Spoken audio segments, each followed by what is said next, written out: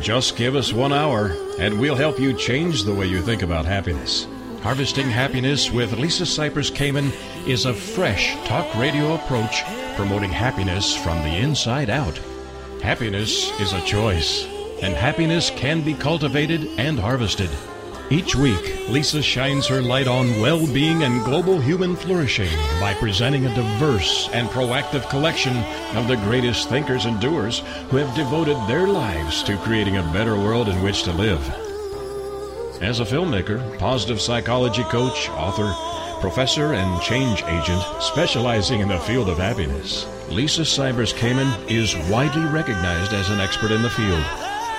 On the show, she also focuses on military families and service personnel returning with PTSD, traumatic brain injury, and other post-deployment civilian life reintegration issues. So, let's spend some time getting to the heart of the matter on Harvesting Happiness on TogiNet.com. And now, here's your host, Lisa Cypers Kamen. Good morning, good afternoon, and good evening, wherever you are. Welcome to Harvesting Happiness Talk Radio, where we explore the very serious business of happiness, sustainable well-being, and human flourishing. We are not talking about that annoying yellow smiley face. No, no, no.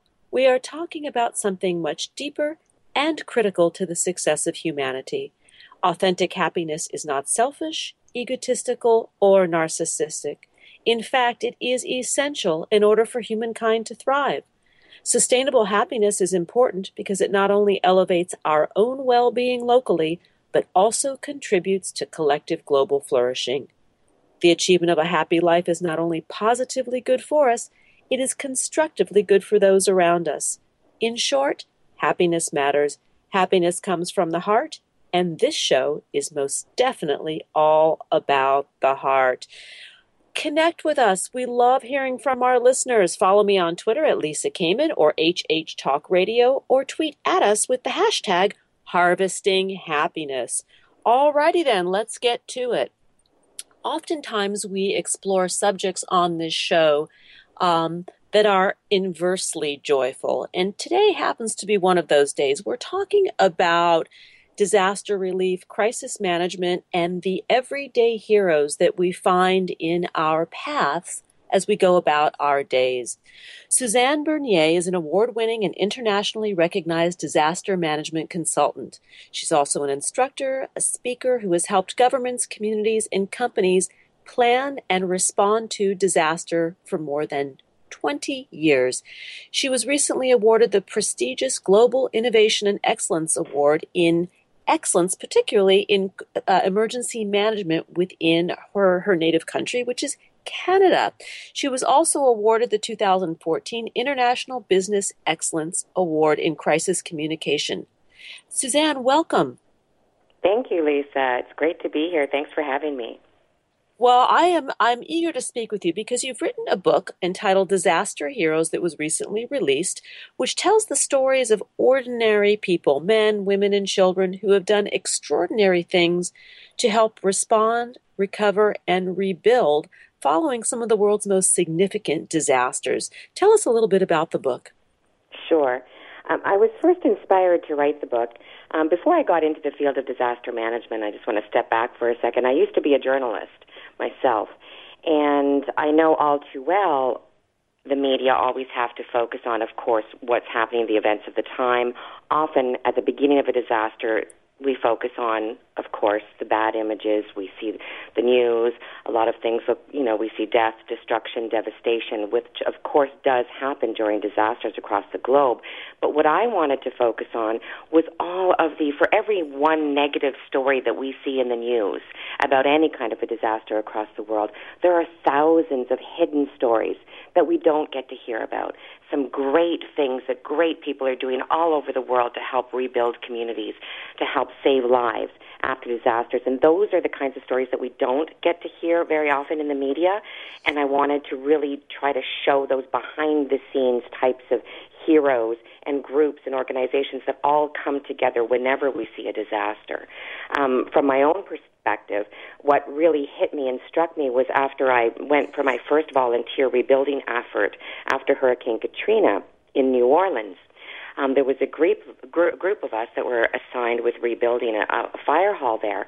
And just what I saw, the people that I met, the stories that I heard, and all of the great things that were happening to help rebuild New Orleans that I'd not really even been aware of after it being, several months after the initial disaster. You didn't really hear much about it in the news anymore. I had no idea all of the great, amazing things and people that were coming together to help rebuild that great city.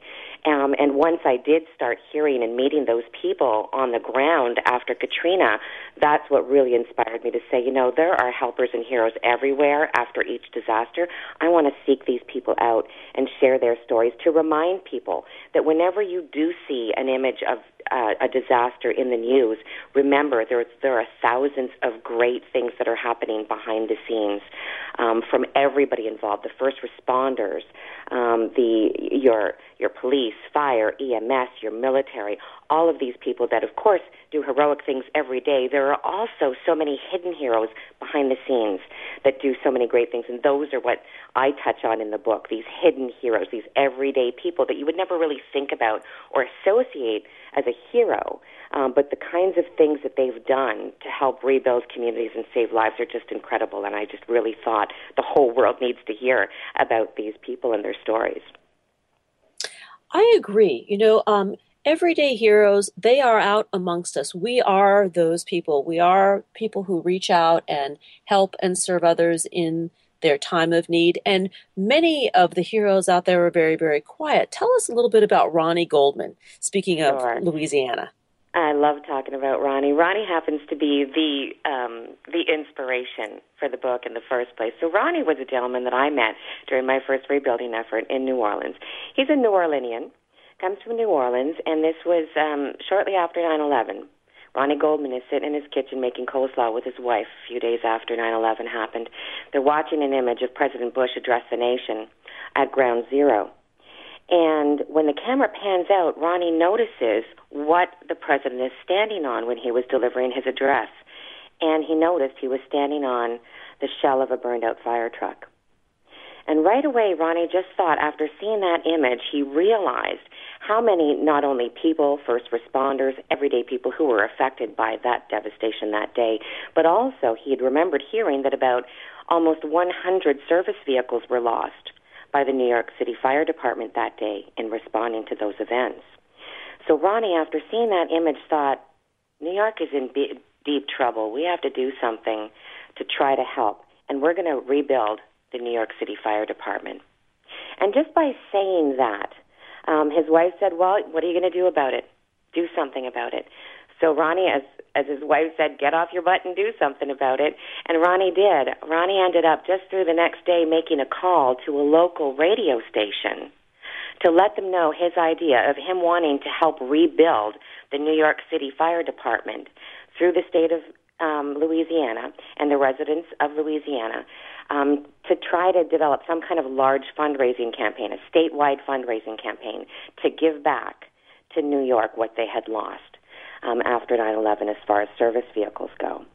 So just from that one idea, Ronnie was able to raise over $1 million from one of the poorest states in the Union to give to one of the richest after the 9/11 terror attacks. And the story doesn't end there. That in itself, when I heard that story, when I was talking to Ronnie, when I met him, who was volunteering, by the way, after Katrina, because, of course, heroes don't just stop with one disaster. I mean, that's just who they are. And so you'll keep meeting them at these rebuilding efforts wherever you go. So that's where I had the good fortune of meeting him, and I thought the story ended there. It didn't. Of course, Ronnie proceeds to tell me that after he raised enough money to deliver what was called the Spirit of Louisiana, the first fire truck that was built and delivered on behalf of the residents of Louisiana to New York City. Little did they know that 4 years later, the Spirit would be coming right back to New Orleans, where it was conceived, to be able to help respond and rebuild after Hurricane Katrina. That is an incredible story. And I want to just mention some of these other crises that you've been involved with. The 1998 ice storm of the century in eastern Canada, 2003, the Northeast blackout, Hurricane Katrina, as we just mentioned, Hurricane Sandy, the H1N1 pandemic, as well as floods, fires, severe storms, and reputational crises, which I think is very interesting. Yes. So I have had some would say the misfortune, some would say the good fortune, depending on the event and the crisis. But I've had the opportunity to work with communities who've been dealing with those events and similar ones across the world. And what I found was that in every single event, again, we only get to see a small percentage of the coverage on the news. We don't get to see what really happens behind the scenes in every single one of these. And I'd say that regardless of what it is that causes the disaster, whether it's a human-caused event or it's a natural-caused event, regardless of what happens, the same thing happens every single time. We see communities, organizations, governments all getting together to help rebuild. And these are the things, again, that we don't see behind the scenes, but they happen every time. We see ordinary citizens, men, women, children of all ages from all backgrounds come together and have these creative ideas that they share with the communities that are helping to rebuild. And that in itself is helping to add to the communities, to the survivors that have gone through this disaster. We see survivors themselves stepping up, people who've lost everything. Let's say on site after Hurricane Sandy, when I was helping to rebuild one specific area on Staten Island that was very, very hard hit after Hurricane Sandy, I met a survivor himself who had lost everything, but his family was safe, and he said that's all that mattered to him. Yet he was on the ground 15 to 16 hours a day on his feet, feeding that community that had lost everything, because he felt for himself and for his community, he needed to be there. He had lost everything, but again, his safety, his family's safety were first and foremost. They were safe. He felt that he had to give back somehow. And you should have seen the way the community was reacting, just knowing, standing in line when they were waiting for their meals, their hot meals, to be able to recognize someone from their own neighborhood that they could talk to, share their experiences with, and really open up with. And you could see that this was making such a helpful, this was helping them so much in releasing everything that they had gone through and sharing with somebody that they knew and they felt familiar with what was happening to them, and sharing with someone that had gone through the same thing. Again, Suzanne, we're going to need to go to a break. And when we come back, we're going to continue the conversation. But before we step out for that pause, I want to just introduce the idea of how we build resilience and how we bounce back when bad things do happen to us, because this really is a cornerstone to creating and maintaining positive emotion. And we'll come back to that conversation when we go to the break, but it really is an important element. You mentioned this gentleman who had experienced physical losses. His family was fine, and yet he stepped back in to serve. And we know from a positive psychology model that being of service, being of use to others is one of the cornerstones for generating positive emotion. To learn more about Suzanne Bernier, please visit SuzanneBernier.com. On Facebook, the page is Disaster Heroes, and on Twitter, the handle is @DisasterHeroes. And the book name, of course, is Disaster Heroes, and you can find it wherever books are sold. Here comes the break. We'll be right back. Love is in the air. Love is in the air.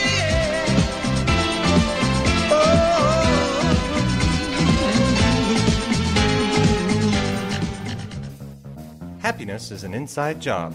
Wear the message on t-shirts, baseball caps, sterling silver designer jewelry, and more. Please visit our online boutique at www.harvestinghappiness.com.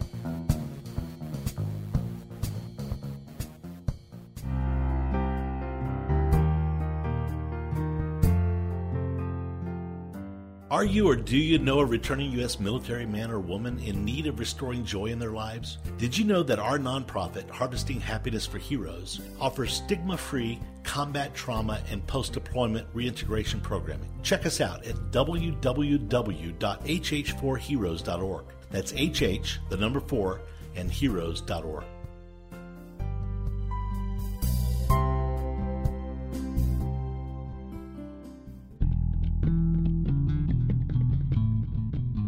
Nothing gives happiness like a free gift. Lisa Cypers Kamen has made her first ebook, Got happiness now? 8 keys to unlocking a joyful life. Available at no cost to everyone. Unwrap your complimentary copy now by visiting www.harvestinghappinesstalkradio.com. Love is in the air, in the whisper of the tree. Love is in the air, in the thunder of the sea. Welcome back to Harvesting Happiness Talk Radio. We are speaking with Suzanne Bernier. She is an award-winning and internationally recognized disaster management consultant. And we're talking about everyday heroes that walk amongst us, everyday heroes that do wonderful acts of service for others to help when there is a disaster, no matter what size. It can be large or small. And my guest today has been involved with countless disasters around the world and recently wrote a book entitled Disaster Heroes that tells the story of ordinary people who have done extraordinary things to help respond, recover, and rebuild some of our most significant disasters. So, Suzanne, we were talking prior to the break about people within the community who oftentimes roll up their own sleeves and go back to serve in the community once they establish that their own families are safe and sound. They just dive right in. And what that element of heroism is that sparks them and inspires others. Yes, thanks, Lisa. What I've seen with all of the heroes that I've had the amazing good fortune to be able to sit down and meet and interview is that really, yes, there are some things that I would say constitute a hero. Things like perseverance, selflessness, the normal things that you would think to describe a hero. But also, more than anything, what I recognized was that we all have it in each of us to be a hero. These people are not what you would call superheroes that had specific skills or things that they had to offer that other people didn't. These were just, again, ordinary people, just with ordinary thoughts where they saw something and felt that, either they were implicated themselves and realized, okay, they were safe, but they had to give back to their community somehow or wanted to help rebuild, or others who just came from completely different, unaffected areas to help complete strangers rebuild. In the end, I think everybody that I met and that I continue to meet who help respond and rebuild after disasters have, again, one thing in common with everybody else is we're all in this together, and everybody sort of looks at every disaster as there are no borders when it comes to disasters. There are no, I work for this agency, you work for that agency, I don't do this. We all come together and we figure it out. One of the things that our community is really great at, I believe, is being able to now take the lessons learned from these disasters and sharing them across the world with other communities to help them be better the next time they respond to disasters. And that's something that I think is really important that people recognize, too, is when you see all of the coverage of the disasters, there's a whole group, a whole community of people that all we do is ensure that after we analyze and respond to these disasters, we then look at the lessons learned and share the best practices with everybody else around the world to make sure that we all can be better and more safe and be quicker in responding and saving lives the next time around. And you talk about our everyday heroes and perhaps the way that we can teach our children, because there is a profound message when bad things happen, that how we can teach our children about bouncing back, about resiliency, about service, about the possibility for a better and brighter tomorrow, even in the face of adversity and crisis. That's right, and I'm going to mention a quote that I'd heard a while ago from Mr. Rogers, the ultimate father figure, I think, in America. So Mr. Rogers, when he was a boy, he was interviewed once, and he said when he was a boy and he would see scary things in the news, his mother would say to him, "Look for the helpers. You'll always find people who are helping." And he said that would give him some hope. And whenever he would then focus on disasters, he would focus on the helpers. And that's a message that I think is key, that I would love to see parents, grandparents, and just ourselves as humans, the next time we look at the news coverage of a disaster, yes, you're going to see the negative images. Unfortunately, those things will continue to happen. We can't prevent every disaster from happening. But what we do have control over is how we perceive those disasters and how we view them. In every single devastating image that we'll see in the news, you will see in the periphery the firefighter who is putting out a fire, the police officer who's carrying someone away to safety, the everyday citizen who's stopping traffic and directing traffic after the power outages hit New York City after the terror attack. There are so many examples of helpers and heroes that if we choose to look for them, we will see them. And that's what I would encourage people to do with their children. When you're watching the next image on the news or on the internet of something bad happening, get your children to play a game and have them point out the helpers and the heroes that are hidden behind the scenes, because they're there. They're always there. We just have to know how to look for them. Not just for the children.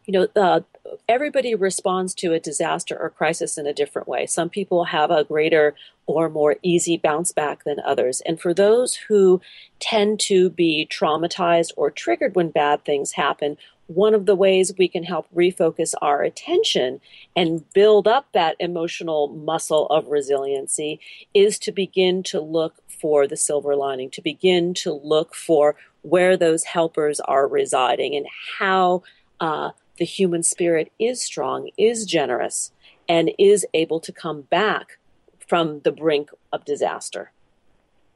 Excellent.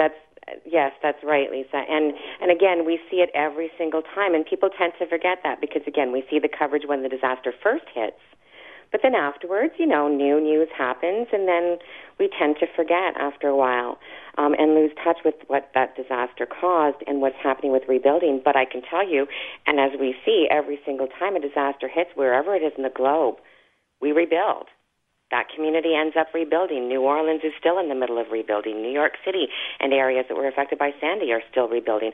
All of the areas that we've seen coverage on disasters across the globe, they continue to rebuild, and they will. Things don't just stop and shut down. Communities continue on, and we all do. As humans, we are resilient, and I think that's a really positive message that people need to remind themselves of. We are a great race. We are a great asset to each other. Whenever there is an emergency, we come together. We really do. And I think people need to be reminded of how strong we really are as humans, and that humanity really does still exist, even though you might not see it every time you turn on the news. For every negative story that you see, there are thousands behind the scenes that you don't see that are positive. I do a lot of work with people who are in crisis. I work a lot with veterans. I work a lot with folks who have been through quite a bit of trauma. And one of the examples that I share frequently is the state of our world on September 12th. Not September 11th, but September 12th. That if you look at the cooperation, if you look at the empathy, compassion, the will to roll up one's sleeves and dive in, whether you were on site in New York City or any of the other locations where the disaster struck, or you were just in your hometown dealing with children, loved ones in the community who were also traumatized by the events that happened. That's right. And a great example in the book that I talk about is Evan and Jeff Parness's story from New York City, who, because of the thoughts of a 5-year-old child, and this is also an example of how you can be any age to be a hero and come up with something that turns into something incredible. Because of the words and the thoughts of a 5-year-old child who was directly affected by 9/11,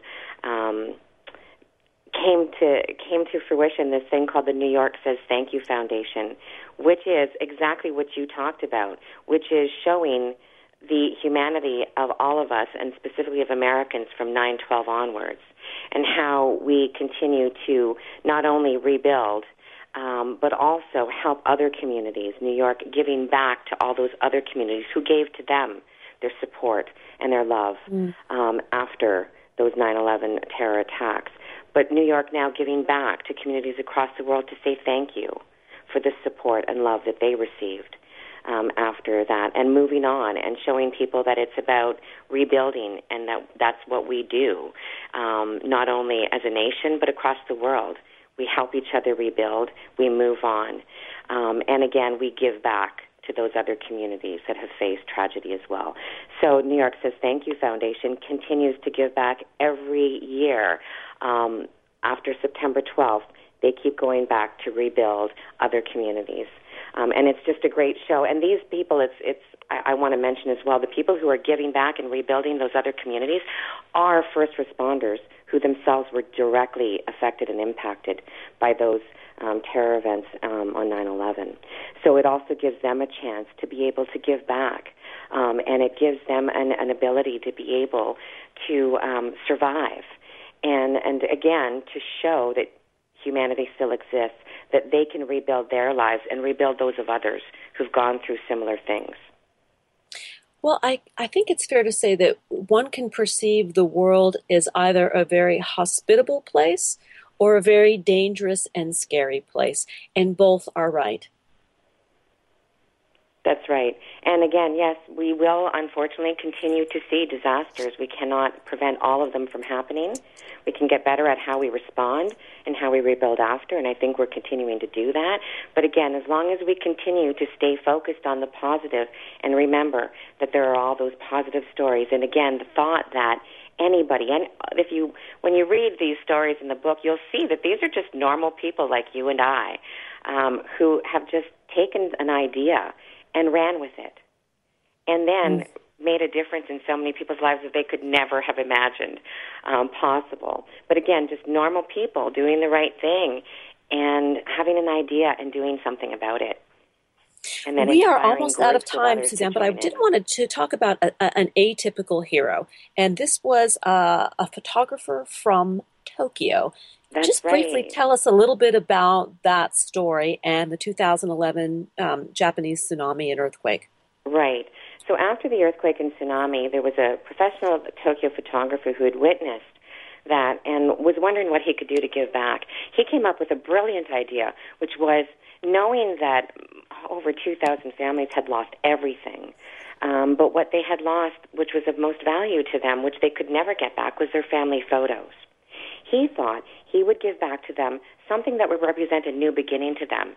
So he gathered up a bunch of volunteer photographers, makeup artists, set designers to go to where they were sheltered, to those areas, and set up a makeshift photo studio and give back to them professional family portraits, which not only would now give them new portraits that they could build their new lives with, but again was a sign to them of their resilience and a sign of their new beginning. And that is incredible. That is magical. What a gift. What an incredible gift. And he implicated so many different people within the community to help with that whole project that it just raised awareness not only within the communities involved but across the globe, because now he's taking those portraits across the globe so that people don't forget the people that were directly involved. And they don't forget that these people are continuing on with their lives and have rebuilt. And each one of these photos, I believe, shows the human resilience that we each and every one of us have within each other.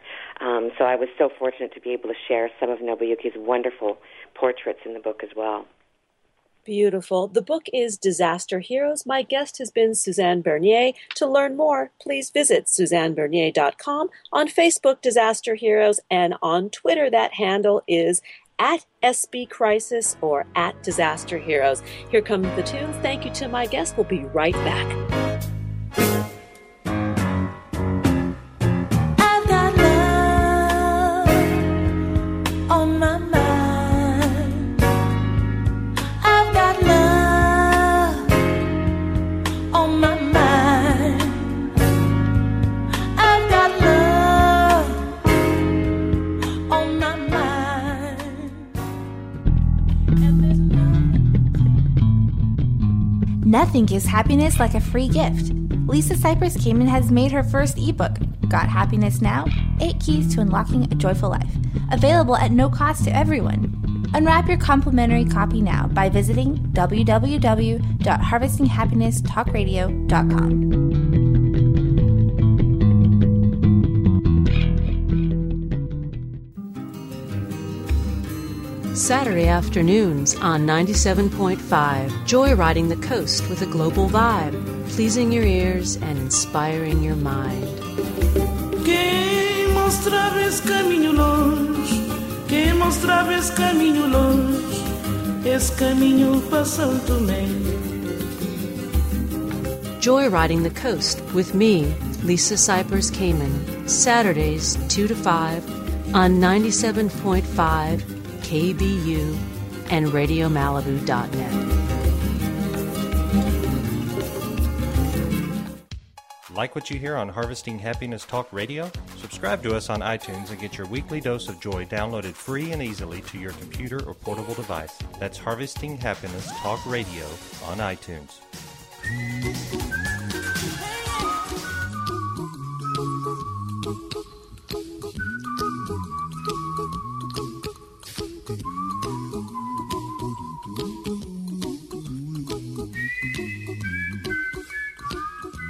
Welcome back to Harvesting Happiness Talk Radio. We are talking about everyday heroes amongst us as well as disaster relief. And when disaster strikes, what we all need is support. And support is something that is valuable. We oftentimes don't know how to reach out to get what we need when we are in a disaster area. But there is one organization that we have come across that is really doing incredible work, and that is ShelterBox USA, which provides humanitarian relief in the form of equipment and materials that bring shelter, warmth, and dignity to people affected by natural and other disasters worldwide. And with me this morning is Alan Monroe. He is the Interim Executive Director of ShelterBox USA, which is based in Florida, and they are providing leadership to the U.S. affiliate of the rapidly growing International Disaster Relief Organization. Good morning, Alan. Thanks for joining us on Harvesting Happiness Talk Radio. Good morning. Thanks so much for having me. It is a pleasure. I really take great joy and pride in sharing organizations such as yours with our community. And what you do is quite fantastic. I've done some research, and the ShelterBox is literally that. It is a box that will be deployed to a disaster relief site, and it contains the necessary items to provide temporary shelter and help others begin to rebuild their lives. Tell us a little bit about how ShelterBox was founded and how you came to be involved with the organization. Sure. It started with a real simple concept. You know, what would you need for your family in the event that you'd lost everything after a disaster or humanitarian conflict? And then it built upon it from there. We got started in the year 2000, and since then we've responded with big green boxes to more than 95 countries and 250 plus disasters, spanning from disasters that folks may not hear about in the news, such as flooding in Uganda or, typhoons, in the Philippines that aren't majorly publicized, or even some of the large ones, the Haiti earthquake, Hurricane Katrina, the Indian Ocean tsunami, the Nepalese earthquake just a few months ago, and also the much larger Philippine typhoon back in 2013. And what we provide is a solution that is tailored for each particular environment that we respond to. So a tropical environment may get a different configuration of that shelter box than, say, a cold weather climate. And the types of aid, very simple: pots and pans, mosquito nets, something to keep the children warm, and something for the kids to play with, protection from the elements and disease, and water purification, all things that are essential to get a family back on their feet again after they've lost everything. And these, when you say water purification, I think this is really important because this is oftentimes one of the more critical factors that need to be addressed in some of these areas. Absolutely. Someone can live 3 days, without water, 3 weeks without food. And the most important critical element that we provide is the shelter, because without protection from the elements, someone that is sick, that's wounded, that's elderly, perhaps a child, can succumb to the elements. And the second most important thing is what you've mentioned, is that water purification component, because infrastructure is seriously damaged after a disaster. Water tables may be contaminated, and purifying water after disaster is really the only way to keep your family safe. And the particular piece of equipment that we provide keeps a family safe for more than a year, it's a pretty easy to use system. And we've had feedback from our beneficiaries that it's one of the most important pieces of equipment. And how did you come to be involved with ShelterBox USA? I got started as a volunteer back in the year 2007, and one of the things that makes ShelterBox unique is we have what's called a ShelterBox response team. And these are trained volunteers that go out and deliver the aid to the families most affected. It's an element that ensures that the aid gets to where it needs to go, but also that we're finding the most needy in those communities, and that's what initially attracted me to the organization. And since then, I've responded to more than 10 disasters worldwide, both here in the United States and in faraway places such as Amazon and Peru. It's been an absolutely phenomenal experience. A few years later, I ended up joining staff, and it's been an absolute dream job ever since. I can imagine, getting to do what you love, helping others. It's my understanding that you were an Eagle Scout, and that knowledge has come in quite handy. It has. When you're thrust into a situation where the infrastructure is damaged, there are problems that you face that you've never faced in your life, and every corner that you turn, there's a big no in your face. You have to overcome the challenge in any way that you can, and there's no rule book for what we do in the field. You can't turn to page 42 for an earthquake in Haiti and 24 for an earthquake in Nepal. Each one is completely different, and that's why we need a very small team of dedicated and sharp individuals to get on the ground, assess what's needed, find a way to get the equipment through customs as quickly as possible, and ultimately work with the community itself to determine the type of response that's most appropriate for that environment. Your volunteer network consists of, I believe you mentioned, about 400 volunteers throughout the United States. And that's not to mention or include those based around the world, because you have a very large affiliate network since ShelterBox was founded in the United Kingdom. That's right. In the United States, we have about 400 volunteer speakers that go out and speak in their community to community groups, youth groups, church groups, of which we have about 50 response team members in the United States that stop at a moment's notice, get on an airplane, and go and assist families made homeless by disaster. Worldwide, we've got about 18 affiliates and about 250 volunteer response team members. So at any point in time, we can all end up working together with folks you may or may not have met before in the field, but have the same training and same background that you have to get the job done. And I'm assuming that you work with local governments as well as NGOs when you are boots on the ground? That's exactly right. In a major disaster such as the Nepalese earthquake, there are many NGOs or non-governmental organizations that come to assist those made homeless. And we tend to partner in what's called a cluster system, where all the groups come together and coordinate their response to ensure that we try to help as many families as possible without duplicating. In some of the smaller disasters, oftentimes we're the only organization that's operating. It kind of brings me back to Peru when the Amazon had flooded a few years back. In that case, we were the only NGO operating on the ground, and we ended up partnering with the local government to determine who was the most needy, to help out with transportation and logistics, and ultimately to find land that we could use for a long period of time that allowed the families to rebuild their lives. And when you're talking about land that you can use, what you're really talking about is setting up a temporary camp, a temporary village or community where the beneficiaries can live for a period of time until they can either go home or home can be rebuilt. That's exactly right. We prefer to have a shelter-in-place strategy to put the families back on their home site where they had lived before, which makes it a lot easier for them to begin that rebuilding process. There are times, however, when you need to find a plot of land and create a camp. And with it, there comes all kinds of things that response members like myself have to put into place.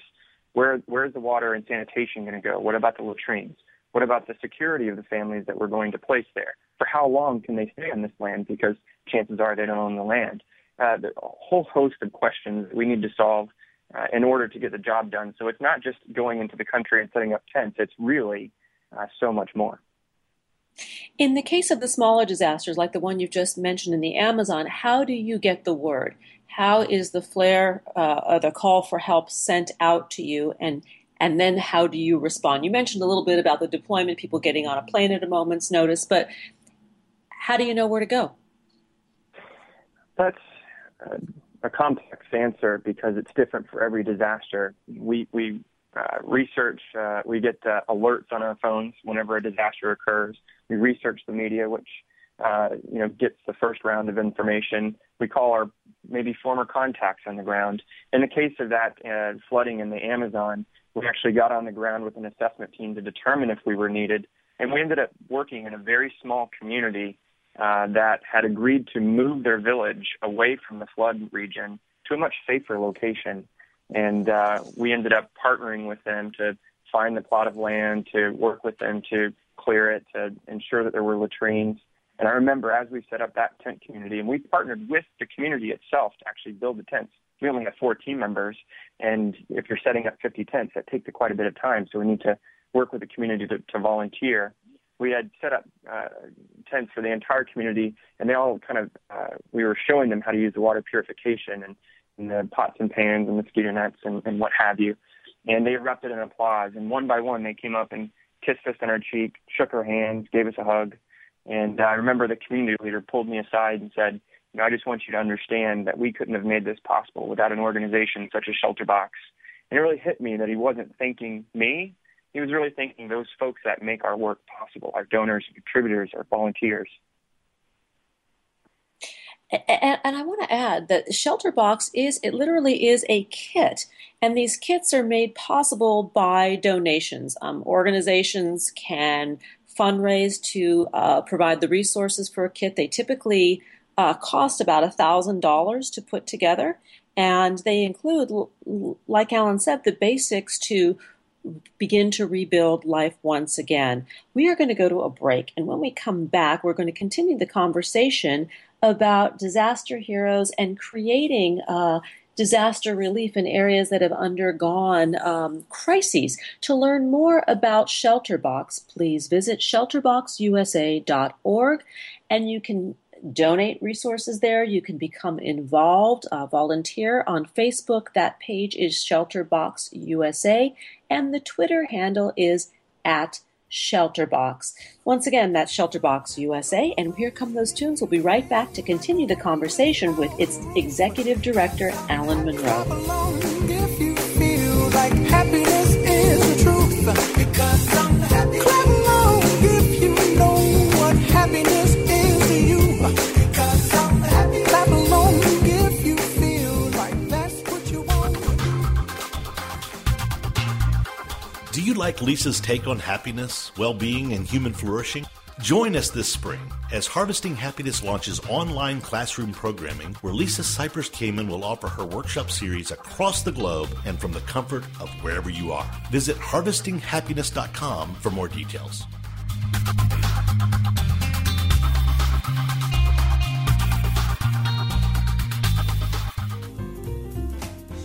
Be a part of the Grateful Good.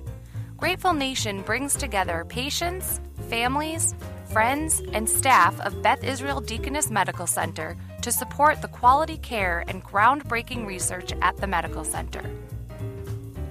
Through new and traditional media, members of Grateful Nation share experiences, thank our caregivers and researchers, participate in sweepstakes, and gather to sponsor and host events and much more. Being grateful inspires others to be grateful as well.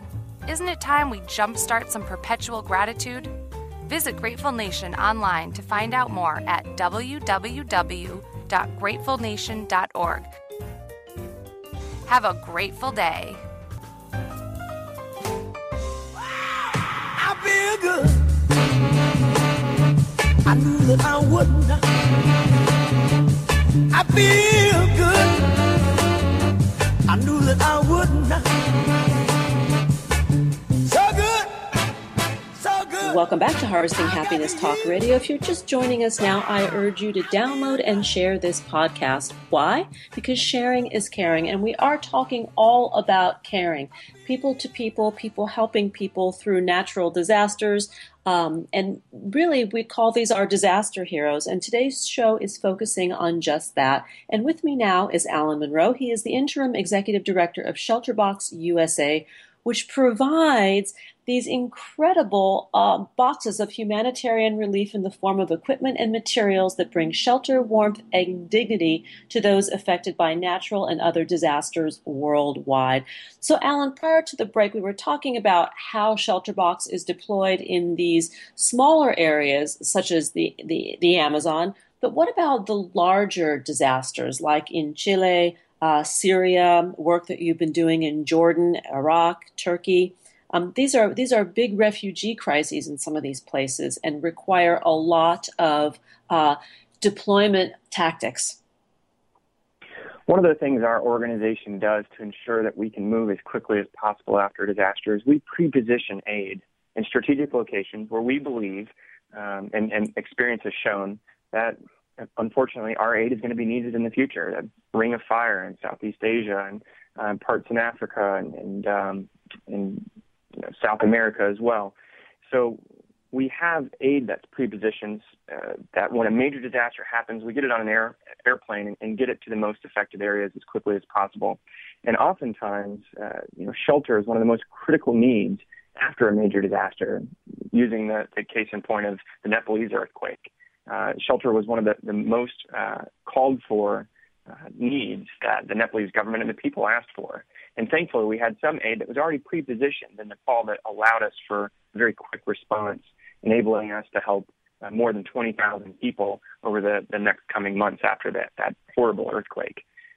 So the speed of which we respond is really made possible because we have that infrastructure in place. But major disasters, each one is completely different. So the way in which we respond once we get into the country, it varies.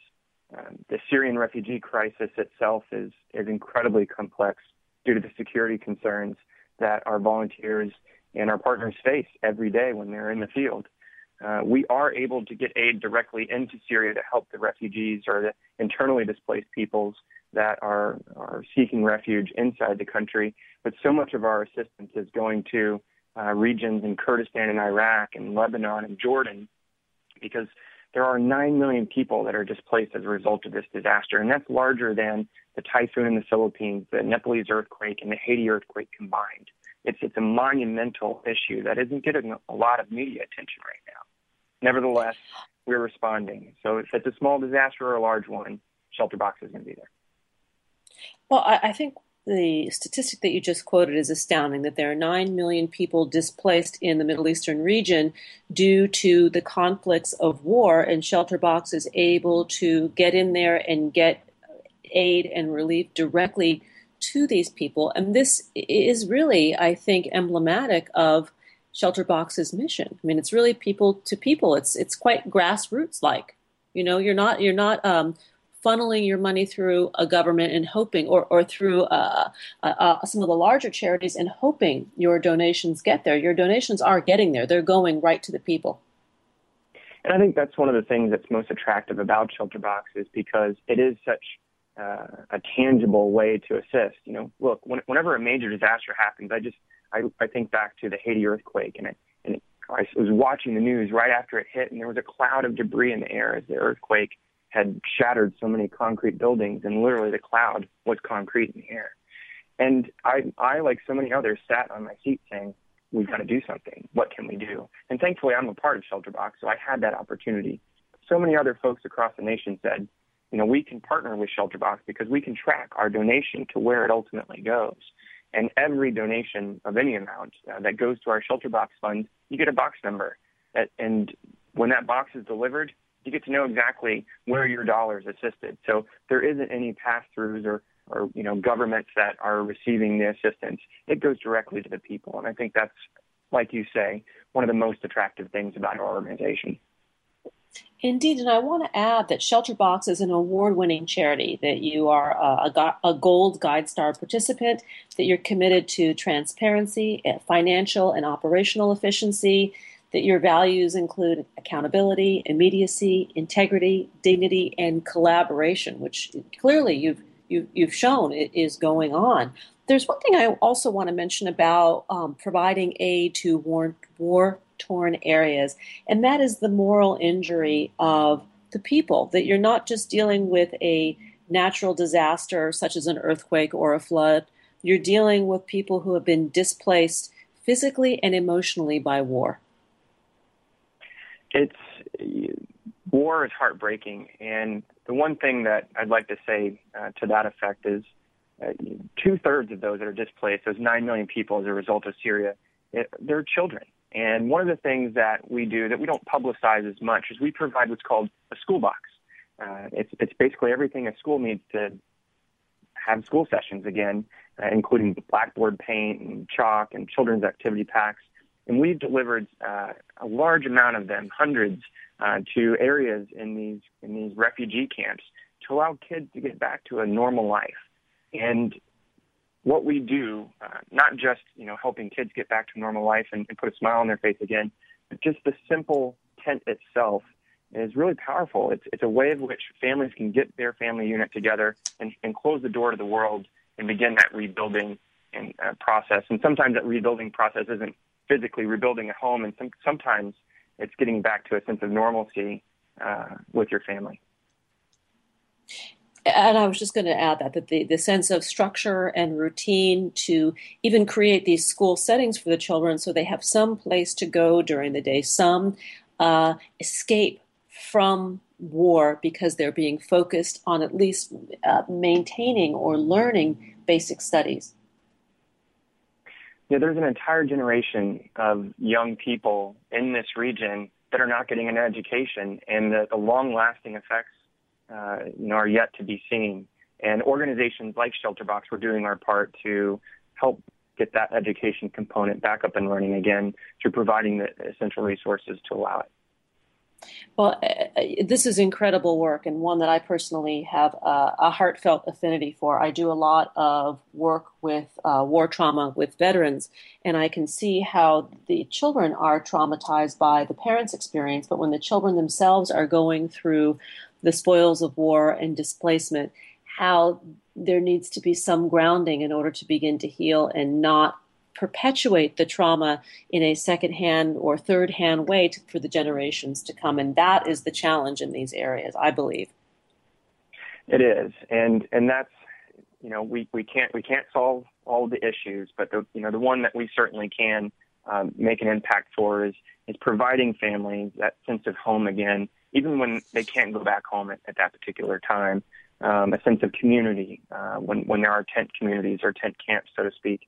And also helping the children to have that sense of normalcy again, to move away from the fact that their lives have been completely turned around, and begin that rebuilding process of going back to school again. It can be just as simple as that.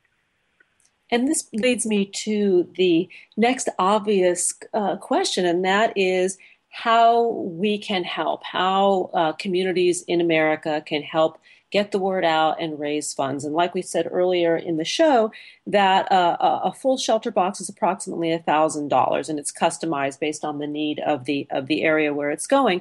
But this is a wonderful opportunity for schools, colleges, universities, clubs. I know that you guys are connected to the Rotary Club to really personalize its fundraising efforts to help support you in deploying these boxes out into the field. There's so many ways to get involved with the organization. I'm glad you bring that up because our volunteer network and our supporter network it's really inspiring to watch them do what they do. I've seen fundraisers to such a large scale where they're big dinners with silent auctions and very small ones. It reminds me of a lemonade stand. We've got a picture of this young girl who sold lemonade on the side of a road and actually raised enough for a full box. Just people coming through the community wanting to both support her, but also the organization that she supported after the Japanese earthquake and tsunami in 2011. There are so many different ways to be involved. It could be as simple as donating your birthday, and instead of getting gifts for your birthday, asking for donations that can go to our organization. Or you can even become a volunteer speaker for the organization and speak to community groups and youth groups. Many meaningful ways to be involved. Of course, if you're interested, folks can also go out to the field and become a response team member. It's a highly selective process that there are short windows where folks can get involved. But if folks are interested, I would urge them to check out our website on shelterboxusa.org/be involved. Thank you. Thank you for being with us. Alan Monroe, the Interim Executive Director of Shelterbox USA. To learn more, you can go to shelterboxusa.org, as he said, or also on Facebook, Shelterbox USA, and on Twitter, that handle is @Shelterbox. Here are a few thoughts before we part. Happiness is not a destination. It cannot be bought, sold, or traded. Happiness will never invite you to the party. Happiness simply comes down to a choice to show up each and every day in the world with passion, purpose, place, and meaning. Thanks for joining us on Harvesting Happiness Talk Radio. This is Lisa Cypers Kamen, and my guest today, Susan Bernier, author of Disaster Heroes, and Alan Monroe of Shelterbox, wishing you kind thoughts, kinder words, and the kindest of actions. Until next time, remember, happiness is an inside job. Happiness is your inside job. And thanks to our producers who make us shine each and every week. We appreciate you. Go out and make it a good one. Thanks for joining us on Harvesting Happiness Talk Radio with Lisa Cypers Kamen. Join us every Wednesday morning live at 10 to 11 Central Time here on TogiNet Radio. Then harvest your own happiness anytime from the comfort of wherever you are with free downloadable podcasts available at iTunes. To learn more about Lisa's filmography, felicitation, and philanthropy, please visit harvestinghappiness.com. Each week, Harvesting Happiness presents engaging trendsetters, exploring our world through science, art, medicine, media, music, philosophy, politics, and the human heart, whose perspectives on life are sure to inspire, provoke, and engage. Lisa's diverse guests are a proactive collection of the greatest thinkers and doers who have devoted their lives to creating a better world in which to live. Like Lisa says, happiness is an inside job. Happiness is your inside job. Spread more joy by liking us on Facebook at Harvesting Happiness and following us on Twitter at #Harvesting Happiness. Then join us again next week at this same time on the TogiNet Radio Network.